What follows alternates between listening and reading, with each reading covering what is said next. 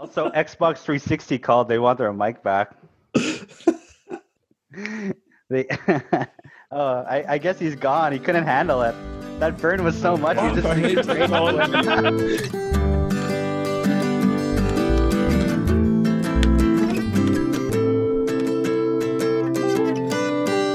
So hello everyone, and welcome to Pigeon Screen. This is a book club about books that are adapted to movies, and a movie club about movies adapted from books.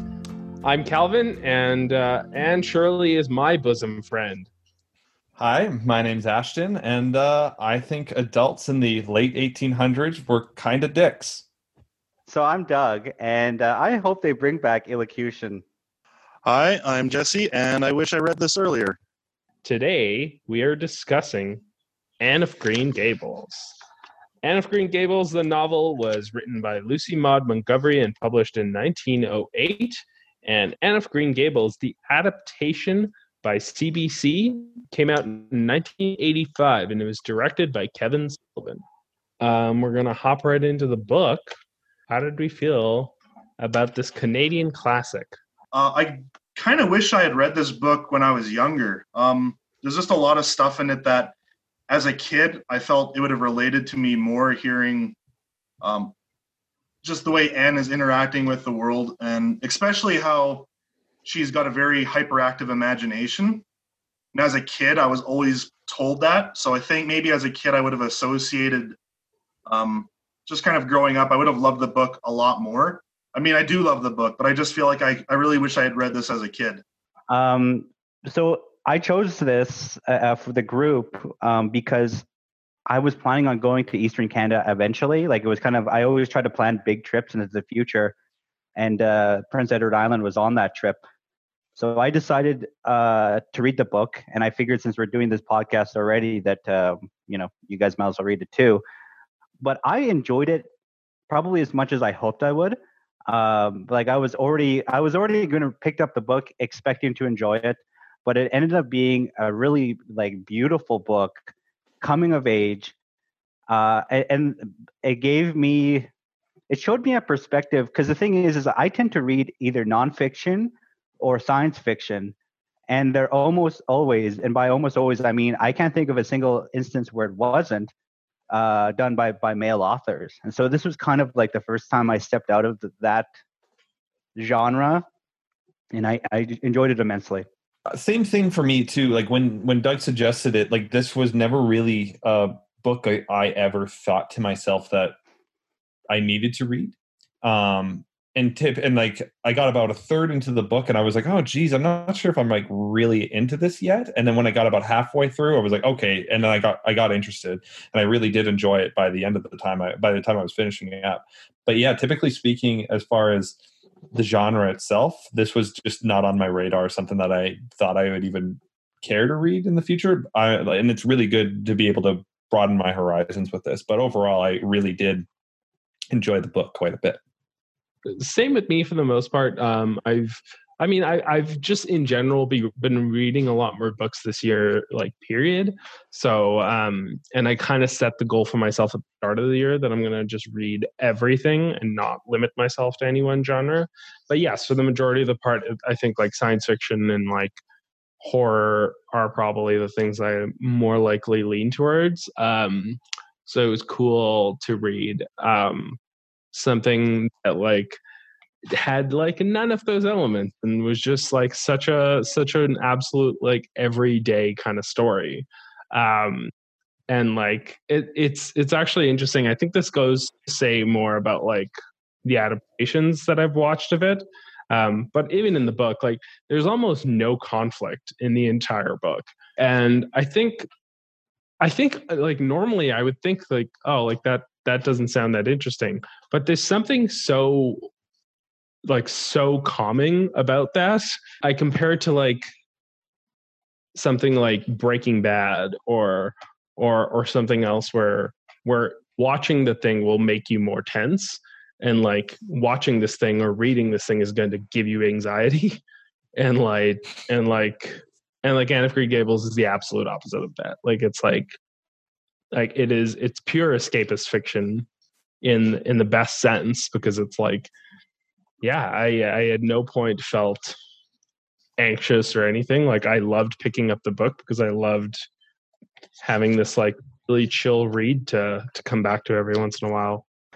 Like, I kind of felt kind of in the same sense. You know how you and then this is just how I would put it. My brain kind of does like a video games thing, where when you're playing a co-op video game, but it's a video game where you're not against each other, where you're trying to build something like a Minecraft or something.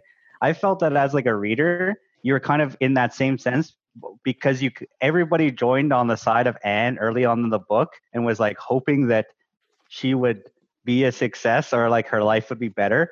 And through the entire book, you're everybody's pulling in that same direction. Mm-hmm. And like, yeah, there's no real antagonist other than maybe like Josie Pye, who shows up. Yeah. And like this book should just be called 101 Reasons Why Josie Pye is a total jerk for some reason. But I don't know. I really enjoyed it because it just felt like as a bachelor male, I felt like I was taking the viewpoint of Matthew pretty much in every instance, where he and it's a little bit different because kind of the people who read this book can't really say, oh, I'm an older single man reading this book. And so as I'm reading it, I'm putting myself in Matthew's shoes to the point where I almost feel like I'm Matthew as I'm reading it, and I'm just like watching this relationship between Marilla and Anne develop in front of me. I that's partially one of the reasons I really enjoyed the book. Yeah, like Matthew's character is actually really interesting because he's almost a non-character. He's in it for such a small portion of it. And it's weird because I think like at first I didn't quite like him that much. The fact that like, oh, like he didn't want a girl, and like he had this like innate fear of women and stuff when he was like going to pick her up. I was like, all right, so he's just a loser. Like, I don't understand like what this dude's thing is. I think by the end of the book, like you really do kind of get this sense of like it's a very refreshing male character for starters, because Matthew just has such a wholesome father-daughter relationship with her, because I feel like so often you'll see those relationships portrayed as the father being overprotective of the daughter, and that can be pretty toxic, whereas like that's never Matthew's thing. Like he's always like super supportive of her, and like it's like made fun of and stuff like that, but it's like it's always endearing. Yeah, it's an interesting like lens, and you're right. I don't know how many older single men are reading this book and relating to it. But that's also one of the reasons why I like it so much, is because it is something that like I wouldn't necessarily pick up, and it's a viewpoint I wouldn't necessarily have. But there are so many instances reading it where I was like, I think of when I first read Harry Potter, and I feel like probably a lot of people had the same reaction when they were reading Harry Potter growing up, is that this was this character that a lot of kids, a lot of young boys probably saw themselves as, and I'm sure there are a lot of those characters for boys, and there probably are a lot of those for girls. This book is probably so important. Like it's probably such an important piece of literature for young girls to read, because Anne is such a like, I guess, abnormal character, and I think being a young girl reading that and being like, oh, like I can be as silly as she is. I want to build upon that point when I told my mom I was reading Anne of Green Gables, and like she got super excited when I could talk to her about characters when I was done the book. It was just like such a nice thing to do, because when it comes to books, me and my mom never really read the same kind of books. The only thing that comes to mind is Harry Potter. She used to read me Harry Potter when I was a little kid, going to bed. And after Matthew died, I went downstairs and I told my mom Matthew died, and she was like, "Oh, I know." It was like this wholesome moment. I would talk to my mom and say like, I love how Anne has this imagination, and she would counter with a point like, oh, growing up on the farmstead, just reading Anne of Green Gables with her sisters and whatnot was this amazing moment for them. And it's like finding that bridge between my mom's younger self and me now, like where that kind of connectedness comes from. So yeah, I didn't think I would be liking this book as much. I just wish I had read this book earlier. I felt like I would have loved it even more than I could being a kid, maybe at my mom's age when I read it. It's a kid's book, is it not? Yeah, like it's a kid's book for sure. It is, but it's interesting because at the time I don't even know if that was a thing. Like I don't know if young adult novels was a thing. Like I think that's more of a modern way of looking at things. I think at the time it was probably just published as a novel, much in the same way that I think, like David Copperfield or Oliver Twist was published as just novels. Okay. But like they're about adolescence and they're coming of age story. And there are some pretty universal things about it. No, I absolutely adore this book. Just having this moment where me and my mom could bond over this book really meant a lot to me. Like just at the end, talking about characters and Gilbert Blythe, which my mom immediately mispronounced as Gilbert Blight, and I immediately loved that. That's you bring up an interesting point. Did anyone else talk about the book with people in their acquaintances, like with people in your family or people that you know or friends or anything? It's funny. I don't think my older sister probably has read it. But other than that, I actually haven't spoken to her. I actually would like to see if she has seen it or read it. I literally just finished it 2 days ago, so I actually haven't gotten a chance to talk to anybody about it. But I don't think anyone else in my family has read it. But if someone in my family has read it, it would be Allie. Allie for sure. My older sister would for sure have read it. But yeah, I haven't really gotten a chance to be able to discuss it with anybody. This is actually my first time discussing it with anybody. Yeah, I'm sure you read it weeks ago, but you've been hiding it from everybody. You came home with a book in a paper bag, and your mom's like, "What's that?" It's like, "Oh, it's nothing. Leave me alone." Doug, what about you? I talked to my mother about it. She didn't have the same reaction. She literally just said, "Oh, I read that when I was young," and that was literally it. I talked to people at work about it, and there was only one person who responded it any more than just like, "Oh, that's interesting." That's a girl I work with, and she's red haired, and you could tell it meant something to her. And I guess, and I don't want to connect the two, but I'm just saying that the only woman that I met who showed any sort of excitement when I told her about it happened to have red hair. And so she was just like, she asked you, "What are you gonna?" I had just finished the novel that day when I was talking to her, and she asked, "Are you gonna read the next one?" And I said, "Yes, I have to, because Gilbert and what's it called, our friends. Marilla's going blind. Matthew died. I have to see what happens next." Yeah, exactly. So yeah, I picked up the book and I've been reading it slowly. So do you call your coworker Carrots? No. If I called her that, I'm pretty sure I would go to HR. She's break a slate over your head. Yeah. Probably. I think for me, my mom, I don't think has read it, but my mom also didn't grow up in Canada, and I feel like she probably read different books when she was younger. The only people that I know that have read it are my partner and her sister, who I live with. And that's one of the reasons why I wanted to read it so much, is because they keep talking about it. And I feel like there's a lot of inside jokes in their family about Anne of Green Gables. And I was okay, I have to be a part of this. So I'm excited. So yeah, they were pretty excited for me for reading it. And then when we watched the adaptation, we tried to make it into a big thing where we bought some current wine and drank a lot of current wine while we watched it. Not 3 tumbler fulls like fucking out of control Diana, but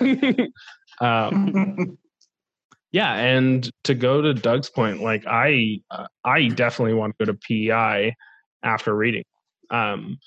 It just the some of the passages about how she describes the place it's incredibly poetic, and it's definitely I can't imagine how much this boosted tourism for Prince Edward Island. I would imagine a lot, because this novel was like super popular when it came out. So yeah, I mean, I'm definitely in the same boat. Like, it's definitely something I wanted to visit. PEI in a way becomes its own character in the book. And it's really strange, because whenever they reference Halifax or any of the other maritime provinces, they make them seem like sad and angry that only bad things happen over there. And then she describes Prince Edward Island, and she just describes it as this beautiful jewel of a land. And then the thing is even as Canadians, and I think even I've always thought of Prince Edward Island that way, and I think this book has entered into the minds of every Canadian, where we just believe that Prince Edward Island is that book, even if we haven't read the book. Because if you talk to any just general Canadian and you ask them, do you think Prince Edward Island is a nice place? They would probably just say, like, yeah, red cliffs, green grass, beautiful orchards, potatoes. That's apple orchards. Yeah. So like in my mind, I almost feel like the book has entered so much into Canadian, I don't know, idea that it's kind of changed the way we even think about Prince Edward Island. And probably over the course of the past hundreds or so years, it probably has brought hundreds of millions of dollars, because Chinese or Japanese tourists go there yearly. It's like a weird pilgrimage. Liz, my partner's sister, Liz was talking about someone that she knew that was from Prince Edward Island, and he was saying that, like, oh, everyone thinks Prince Edward Island is like Anne of Green Gables, and she's like, is it not? And he's like, no, like, it's nothing like that. And like, he had red hair. He's like, and she's like, okay. And then she's like, oh, well, what did you do at Prince Edward Island? And he's like, oh, like, my family owns an apple orchard. It's like, yeah, you probably go to his house and you're like going through the most beautiful things ever. He's like, yeah, this is just total trash here. It's yeah, just don't worry about that shimmering lake over there. The point I made when I introduced myself with, like, the adults in this book kind of being dicks was, with the exception of Matthew and Marilla to an extent, although at first she was hard to like. For me personally, she was kind of hard to like at first. But you warm up to her by the end, obviously. But like Miss Rachel Lynde was horrible, just horrible. Yeah. And like the whole concept of adopting a child so that they can basically be your slave was also like, yeah, that's pretty messed up. That she was about to almost gave Anne to that other adult that was like, oh yeah, so you can raise my multiple sets of twins, like that. Yeah, like, no. I also kind of love how ridiculous the adults are in the book, though, because it's so funny. Like, it's so incredibly hilarious just watching how, like, I almost feel like this could almost be like a parody of something that Charles Dickens would write. Like, there's just such abject, like, hatred towards children or something that's like happening throughout the book, that it's hilarious, that I'm just like, there's no way anyone can be like this. But like, having Anne like kind of fight that and spar with so many of those adults is also so great. And I think that's one of the things I like about this book. Like, in addition to just being a good book for girls to read, I think it's a good book for kids to read in general, because it's just refreshing reading a kid's book where a child is challenging authority so often. Like, I think that's just a good theme for children to grow up with. When she apologizes to Rachel Lynde, like, it's hilarious. It's absolutely hilarious to read. But also like her reaction to like every adult throughout the book is like, she treats them like a person and like doubts them and questions them. And like, a lot of the times the other adults are like, oh, you can't talk about adults that way. And in some cases, like her first school teacher, Mr. Phillip, which like, good Lord, didn't like, it took me a while to catch on to what was happening there. And then I was like, oh, he's a pedophile. With Petty Andrews, right? Yeah. I was like, with Prissy Andrews. Oh, Prissy Andrews. Yeah. I was like, oh, he's a file. Holy shit. And the first day that Anne's at school, she's like, oh, like, I don't like the way that I don't like the way that he looks at Prissy Andrews. Like, and Marilla's just like, oh, you can't question an adult. I'm like, the guy's a pedophile. Like, I think what you should be doing right now is calling up that school. Like, like, what's the matter with you? Yeah, see, like, and when I was first reading it, I'm just like, so he's the headmaster and she's a 16-year-old girl. And I'm just like I'm just, as I'm reading it, I'm like, what the heck? Like, and I'm trying to, like, I was even trying to imagine, okay, so let's pretend this guy is fairly young, but like, as a headmaster at a school, how young could you possibly be? Like, and so, yeah, basically for a good portion of the book from there on, every time I heard every time they kept coming back to that story, every once in a while, I just cringe. You're like, oh, okay, whatever. That's it also goes to show, like, how different we view the world now, 100 and some years later.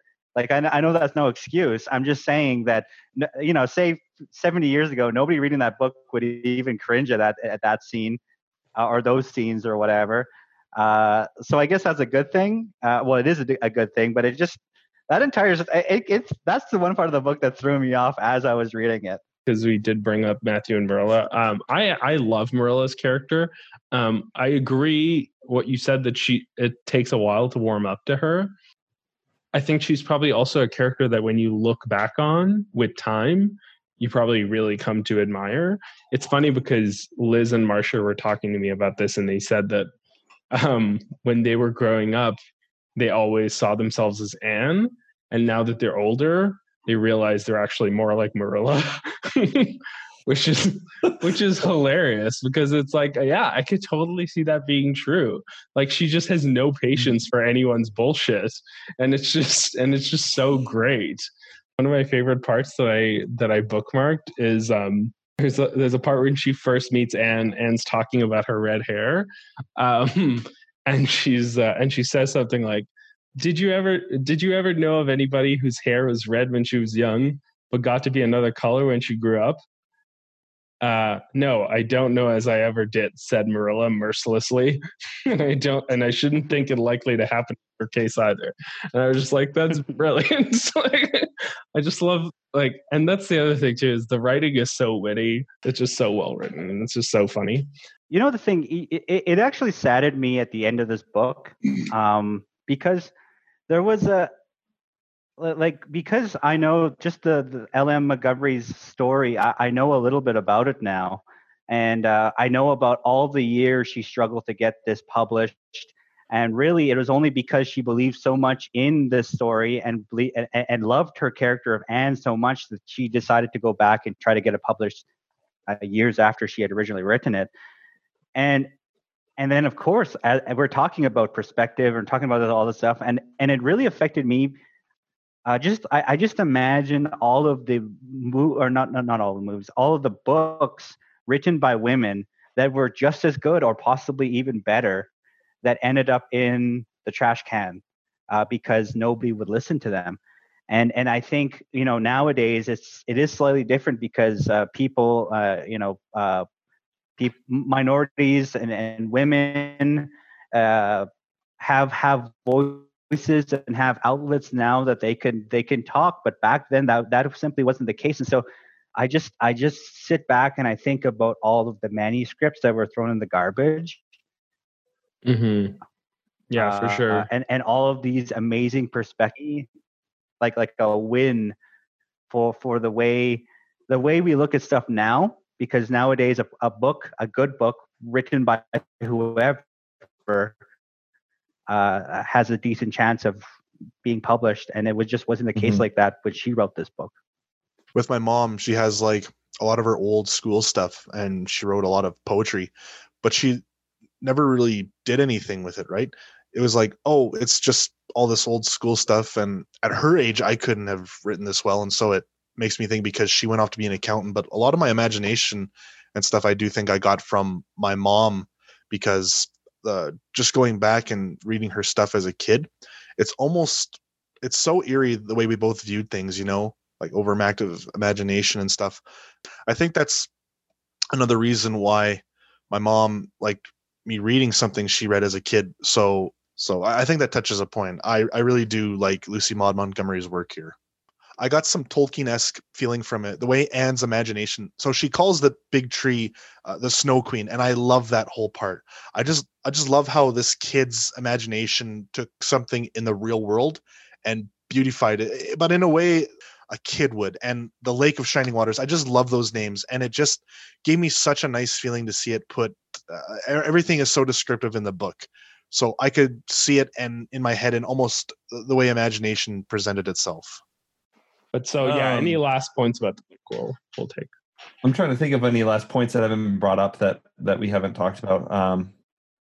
Did you know that Matthew was going to die when you were reading it? Yeah, I did. Oh yeah, sorry. This is the point where we spoil everything for our viewers. Yeah. Also, too, like it is 112 years old. So It's true. It's like, what? Like all, Yeah, like, I accidentally spoiled that for myself. I did accidentally spoil that for myself. I don't know what I was looking up, but I was looking something up on the internet about Anne of Green Gables and popped up and it was like, oh, yeah, Matthew dies. I'm like, oh, well, I mean, I'm not overly shocked based on what I've read so far. Like, I feel like that was like a natural way to go for this book to end. As soon as it happened, I was just like punching walls in my apartment. I'm just like, I was like, oh, I can't. Why, Matthew? No,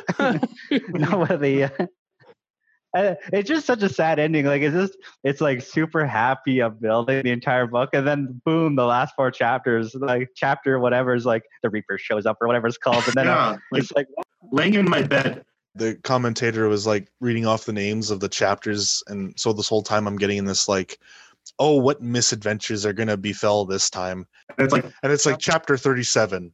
The Reaper whose name is Death. And I'm like, what is this? Like a heavy metal album? cover now. Like, I didn't want to believe Matthew was going to die, but reading that chapter is like just like Yoda when he feels Order 66. it's like just that, like, oh my god, just hurts. And then yeah, so. And also, like the last chapter, I think right before they kill him off, is this like immensely like poignant and like touching moment that he has with Anne, and I'm like, oh, he's gonna die for sure. And then you flip the page and it's like the Reaper whose name is Death, and I'm just like, good lord. Yeah. I feel like one day when I have kids, if I ever have kids, I would love the opportunity to sit down and read them, whether they're a boy or a girl. Like, because I think that there's some. Like, I think anybody could take anything from this book if you read it and take a step back, and I really enjoyed it about the entire book. I absolutely agree with you, Doug, because I think it's an important book. I said in the intro that this is a movie club about movies adapted from books. Well, this is a movie, but it was made for TV by the Great Canadian Broadcasting Corporation in 1985, and it was adapted by Kevin Sullivan. Yeah, so the TV movie, I think it was really good. I actually started watching the anime from the 70s. For those who don't know, Anne of Green Gables is adapted by a Japanese animation studio. I don't remember what their name is, and it's all available on YouTube for free. So I started watching the anime first. I think while I was reading the novel. It's interesting because I really like the CBC adaptation. I really like the 1985 version.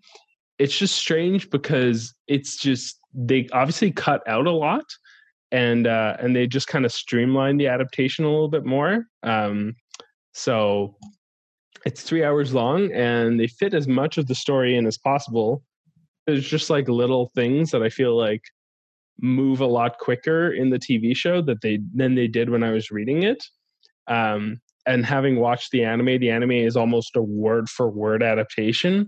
Like each episode is each chapter almost, and nothing happens in each episode. Like it'll like barely anything happens over the course of the episode. Like I think the Amethyst Brooch lasts for like is like a 2-episode arc or something. Like it like takes a really long time to resolve that scenario.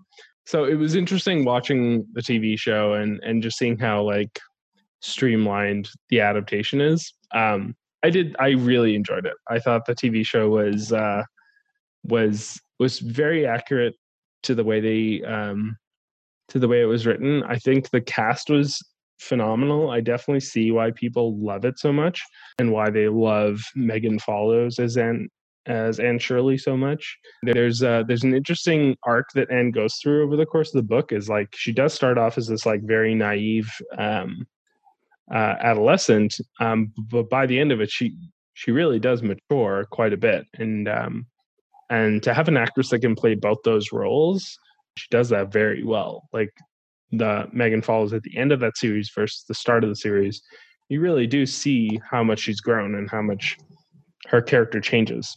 Yeah, I thought the adaptation was like a really good one, and like you said, like there was like obviously parts that were cut out, parts that felt streamlined. Like you said, like they took like 2 different chapters and like combined them into one. I remember her dyeing her hair green and not.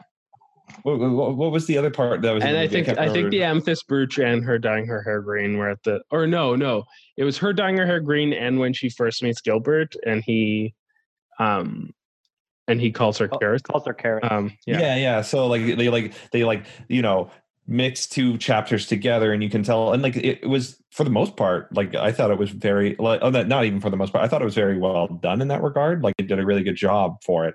The one thing that was the most different would have been her relationship with Gilbert Blythe, but overall, I think the movie is a very, very good adaptation. It hit all the notes that I was looking for in an Anne of Green Gables adaptation. Mm-hmm.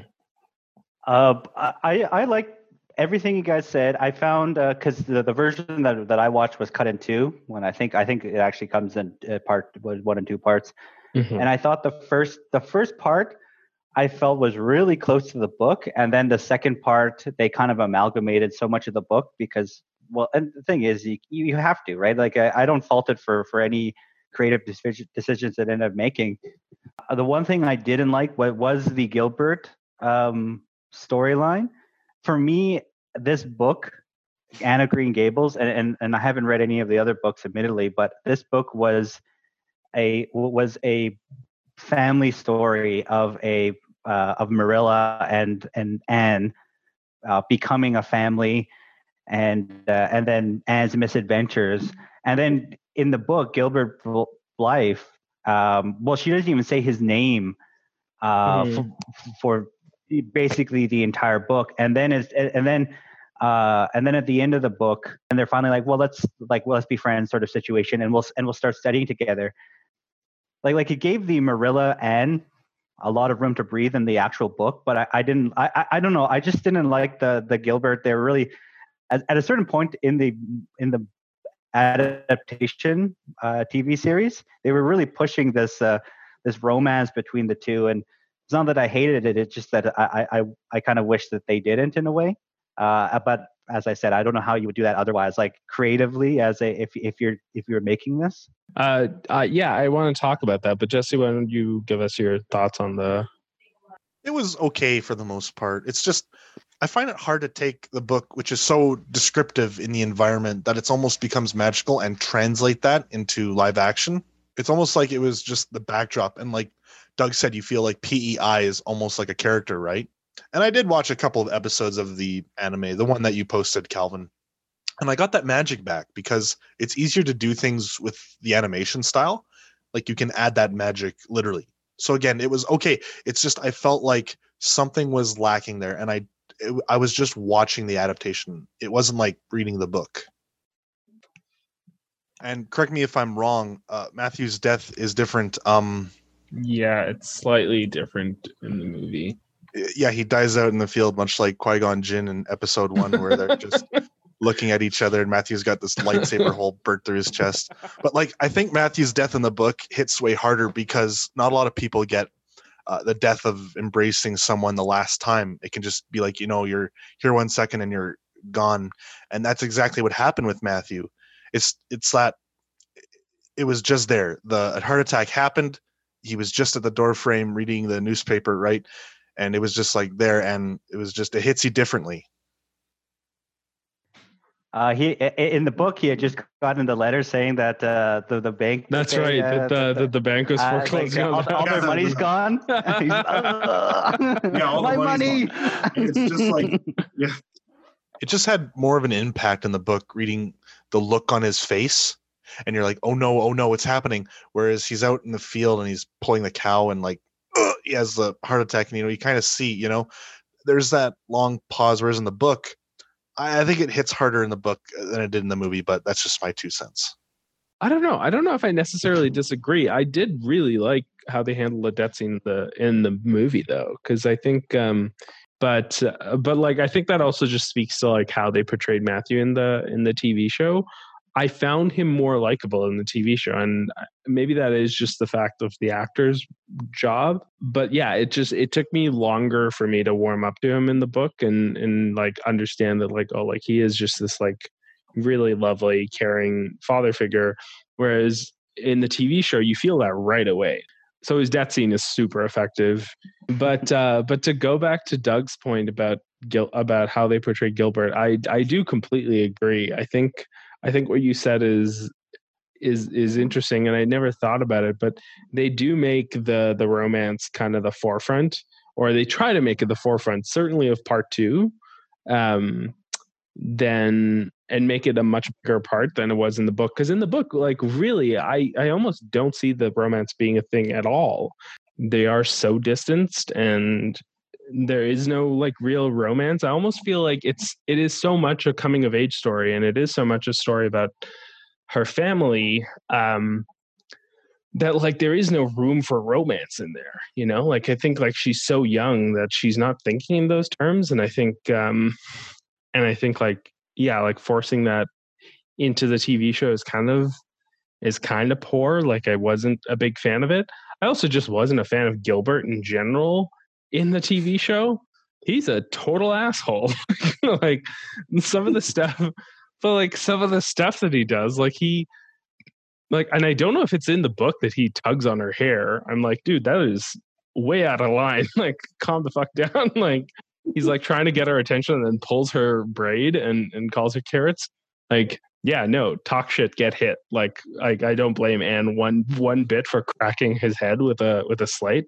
Good on her. I just didn't like him. I just didn't like how much of a dick he was. And it's like, cause he likes her. I'm like, whatever.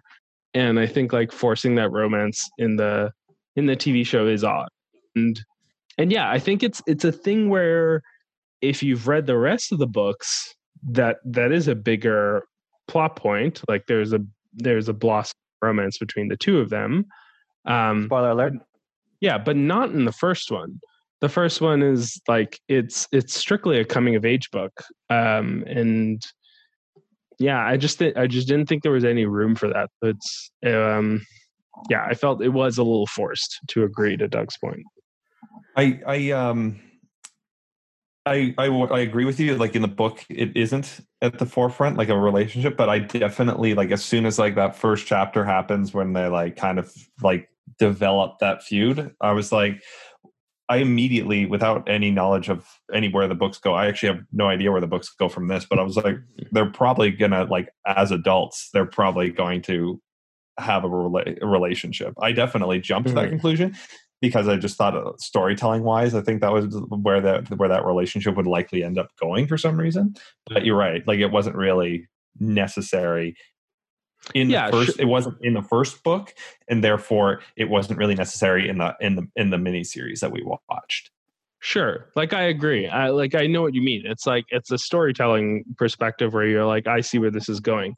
But like to put it into perspective, it would be the same as like if in the very first Harry Potter movie they were already developing a romance between Ron and Hermione.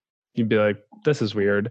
Like, right, exactly. Like, to people who have read the series, it's like, yeah, there's a romance that develops down the line, but like, spoiler alert. Yeah, sorry to spoil Harry Potter and Anne of Green Gables for everyone, but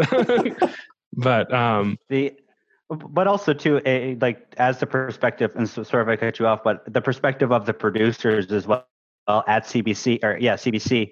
Like it'd be hard to sell. It's like this is just a kids where there's no romance at all, and there's like, oh, by the way, there'll be two fairly good looking leads as well. So I think as like just with the producer and like the 1985, they're like, no, we're not producing this unless we have a romance unless we show a good portion of that blossoming romance or whatever. But I also disagree. I actually think that she, in the book, strangely enough, and her reaction to Gilbert, I think that she has, and this just goes back to her being a child.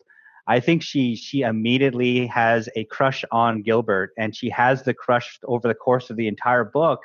But as a child, you don't know how to show any of those emotions.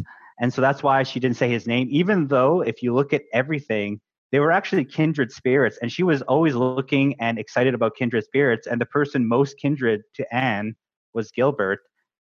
But she refused to do anything about it or to be his friend, because I actually think that she had those feelings. She just didn't know how to like show them, I guess. And that's hard. That would like you can also have that in a movie, but it'd be super hard. You'd have to like have a lot of like internal dialogue. Yeah, internal dialogue where they're just looking at each other with like, unsure of like voiceover. Yeah, with this is Attack of the Clones, like. Yeah. But no, that goes back to the book, and that's my general take on it. But yeah, and there's also the Netflix Anne with an E. Did anybody watch that? I've not seen it yet. It's probably something I would watch eventually, but yeah. Oh, well, sorry, everybody. Yeah, it's first of all, just to go back to to Gilbert being her kindred spirit. Yes, possibly. But as far as I'm concerned, Anne has only one true love in this series, and it's Diana. Okay, like their friendship is like the absolute expression of love, as far as I can see. And that's another thing I thought that the TV show did like splendidly.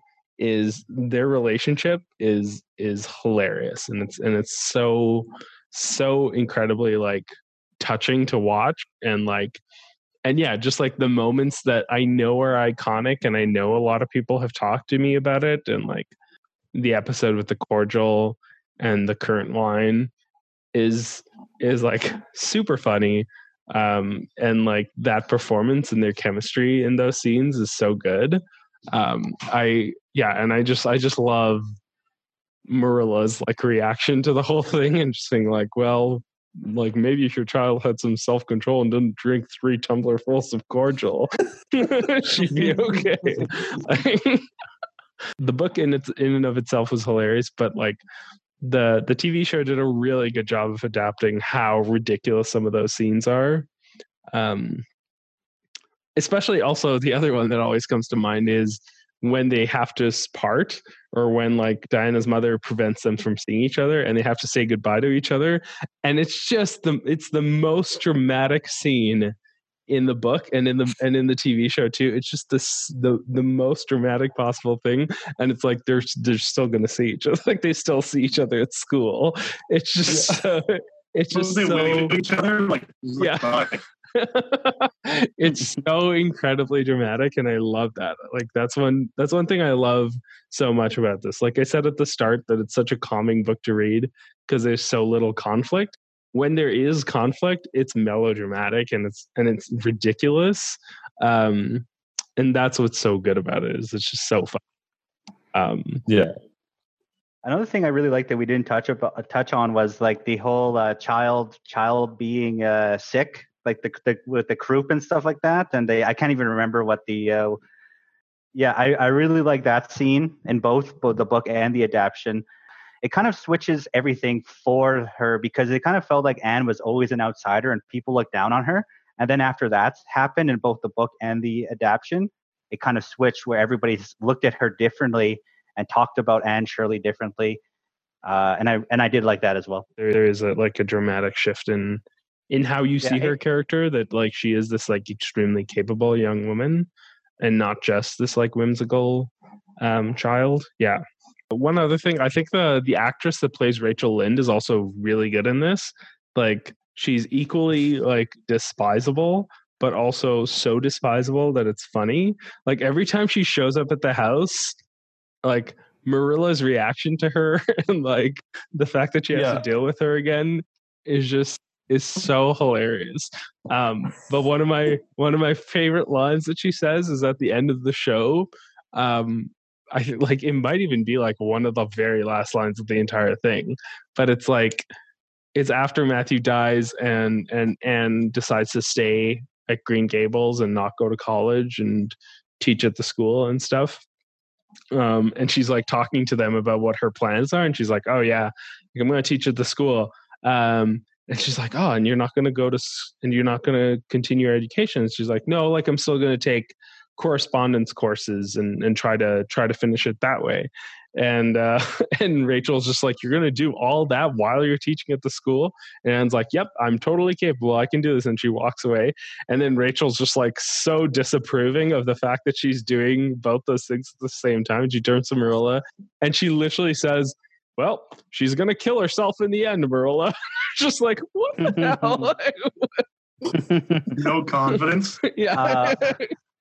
When I just started reading Anne of Avonlea, the part 2, and there was a funny part in that where Marilla and Anne were talking, and she walks upstairs, and they're talking about Rachel Lynde, and they say, "You know what? If we went upstairs, closed the door, and sneezed to ourselves, the next day Rachel Lynde would be at the doorstep wondering if we have a cold or something." Yeah. And I actually burst out laughing when I read that, and I just read that like the other day.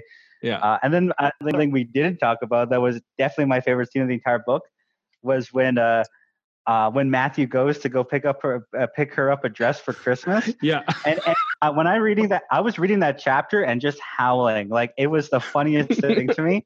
And they did do it in the book, but I kind of wish that they had done it originally, how it was written, where instead he just left with his 20 pounds of with his 20 pounds of brown sugar. Yeah. And then he went to Rachel Lynde and she figured it out. But anyways, I just that was my favorite chapter and my favorite scene of both things that we did.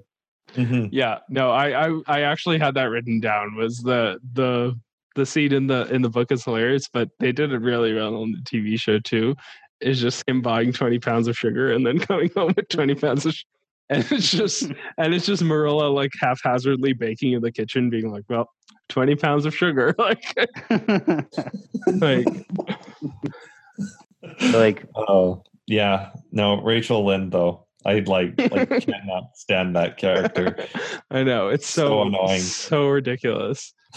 Sure, but like it really probably does speak a lot about small town life. I never grew up in a small town, so I don't know. But like, there's so many of those in Canada, and I imagine Prince Edward Island probably has a lot of those too. And I'm sure for people who are watching or reading the book, they almost certainly know a Rachel Lynde.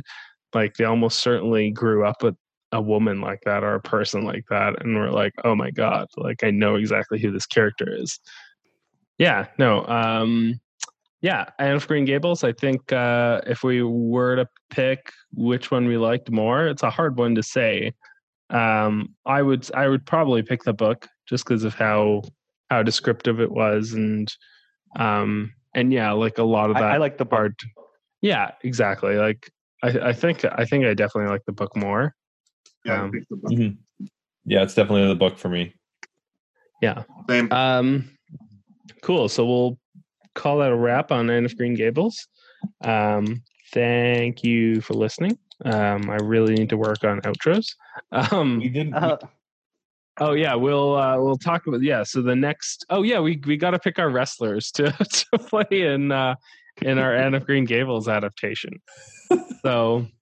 So yeah, if we were to adapt this in current day, who would we cast, and how many of them would be professional wrestlers? The obvious answer to Anne of Green Gables, it would have to be portrayed by Becky. Yeah, I knew you were going to say Becky Lynch, and I was like, Vince McMahon plays Matthew. That's what I'd have. Oh yeah. just so out of character for him too. It's just for him to play this extremely pleasant, lovely old man, just trying to raise Becky Lynch. Yeah, I love it. Person in professional wrestling. Yeah. You know what? I do wish the WWE would adapt it because it would be a garbage fire and I'd be totally worth watching. So It's true. If Becky Lynch plays Anne, then Seth Rollins would have to play Gilbert Blythe. I wanted to make a joke about the whole thing with like Matthew losing his Money in the Bank match, but yeah. So do your outro and.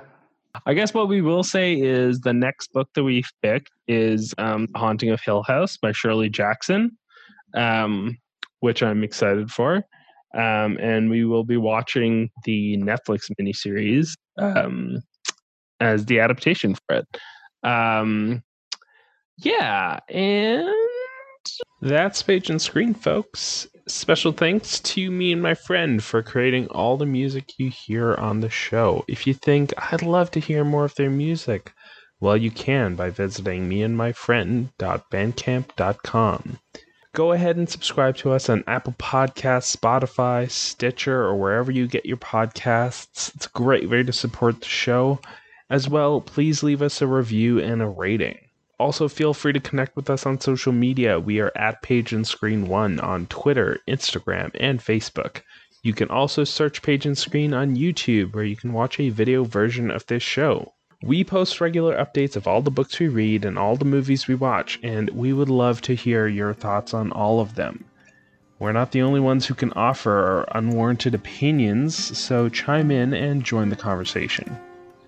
And finally, make sure you spread the word about this show. If you know a book nerd or film geek in your life, please pass it on. We would love to reach them. Maybe you have a bosom friend of your own. Listen to this together, trade notes. Until the next Page and Screen, thank you for listening.